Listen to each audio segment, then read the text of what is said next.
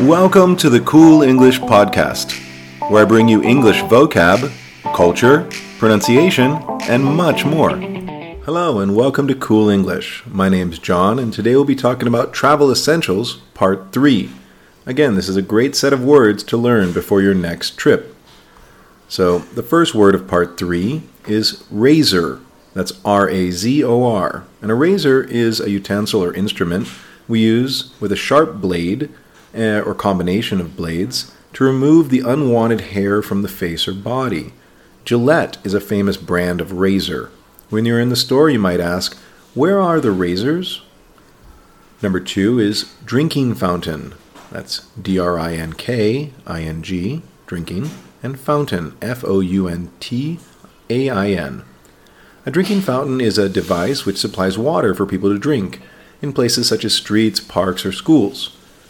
Normally it's free, and if you're walking around the park, you might ask, is there a drinking fountain near here? Number 3 is olive oil. That's O-L-I-V-E, olive, and oil, O-I-L. Olive oil is the oil pressed from ripe olives, and it's really commonly used in cooking. We like to put it on our salad. We have normal olive oil, and you can also have extra virgin olive oil. So you might ask at the restaurant, could you bring me some olive oil, please? Number 4 is toilet paper. That's T-O-I-L-E-T, toilet, and paper, P-A-P-E-R. Toilet paper is a soft paper, usually in a long roll, used to clean yourself when you've used the bathroom. If you're at the hotel, you might say, could you bring me some more toilet paper? Or, I need some more toilet paper. Number 5 is straw. That's S-T-R-A-W. And a straw is a thin, hollow tube of plastic used for sucking a drink from a glass or a bottle. You might ask for a straw when you get a milkshake, for example. Or at fast food restaurants where you have a lid on the cup, you might need a straw so you can drink from it. You might say, could you give me a straw, please? Next, we have number 6, ATM, or automated teller machine. An ATM is a machine built into the wall of a building or maybe at a gas station that we use to take money out of from our bank account at any time of day. So if you're at the mall and you need some cash, you might go to an ATM to get some cash from it. Of course, you need your bank card. If you don't know where one is, you might say, excuse me, is there an ATM around here? Number 7 is popsicle. That's P-O-P-S-I-C-L-E.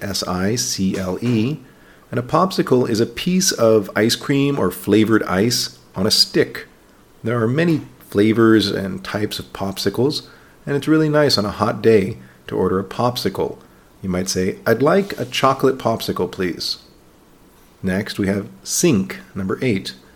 S-I-N-K, sink.